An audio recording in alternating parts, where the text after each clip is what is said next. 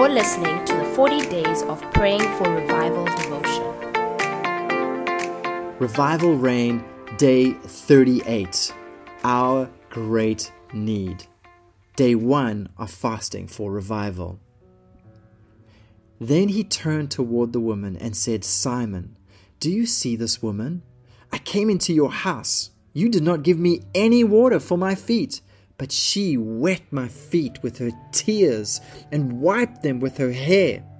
You did not give me a kiss, but this woman, from the time I entered, has not stopped kissing my feet. You did not put oil on my head, but she has poured perfume on my feet. Therefore I tell you, her many sins have been forgiven, as her great love has shown. But those who assume they have very little to be forgiven will love me very little. Luke chapter 7, verse 44 to 47. This story is a beautiful picture of love, or great love, as Jesus called it. This woman knew what she needed. She needed forgiveness. She was a prostitute. How and why she became a prostitute, we don't know. But her notoriety as such was clearly established. She went into Simon's house and crashed his well-to-do dinner party to perform this act of great love. Simon was a well-known Pharisee, so she certainly wasn't invited, and everyone, as well as her, knew that. But she didn't care. She was going to get to Jesus no matter what. It was obviously premeditated. She came prepared with the perfume. She knew what she was going to do, and she did it. Something must have happened in her life, some sort of spiritual awakening. Maybe she was in Jesus' meetings. Maybe she heard him preach or saw his miracles. We don't know, but her heart was broken for her sins, and she knew she had to change. She knew she would be scorned by the guests there. She knew their eyes would all be glaring at her. She knew she might even be thrown out. But she did it anyway. She humbled herself to Jesus' feet, wept, and poured out her perfume on him. The room at that moment was filled with two contrasting aromas, that of arrogant shock and that of her sweet, repentant perfume. I imagine the typical sound of dinner plates clanging and the table chatter that normally fills the air at dinner parties coming to an abrupt end when she entered. There must have been a very uneasy silence in the room as she went to her knees before Jesus.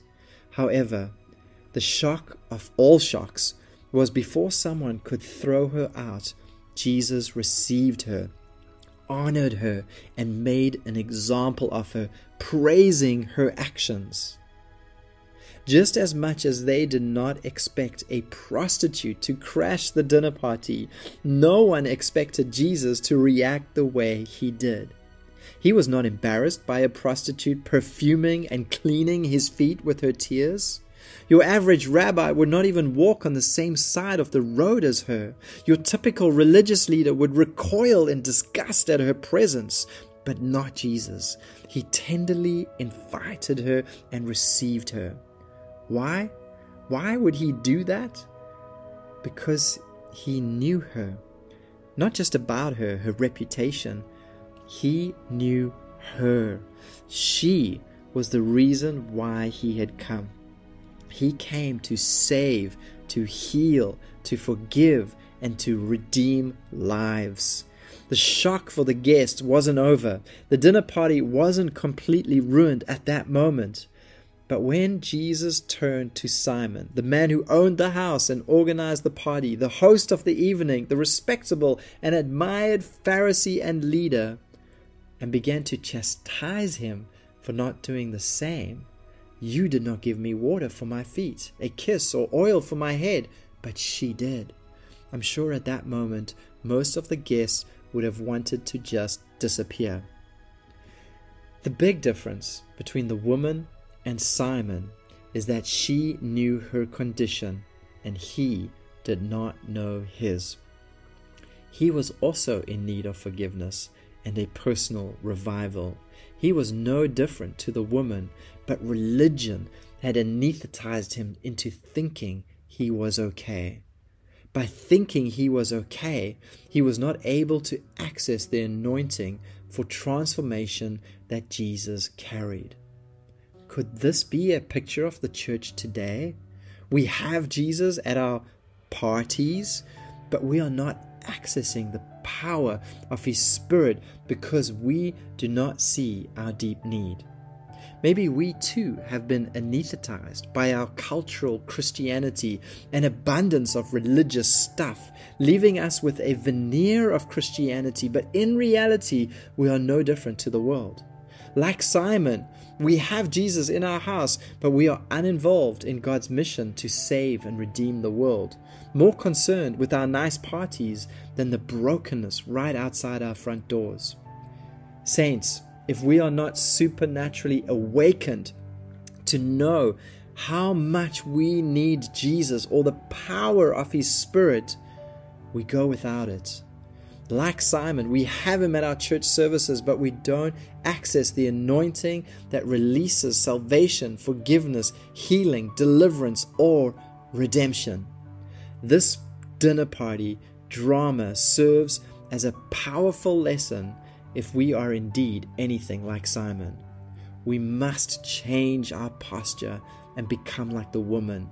Revival came to the woman because by the grace of God, she was supernaturally awakened to her great need, and she knew Jesus was the answer. We do not know what happened to Simon.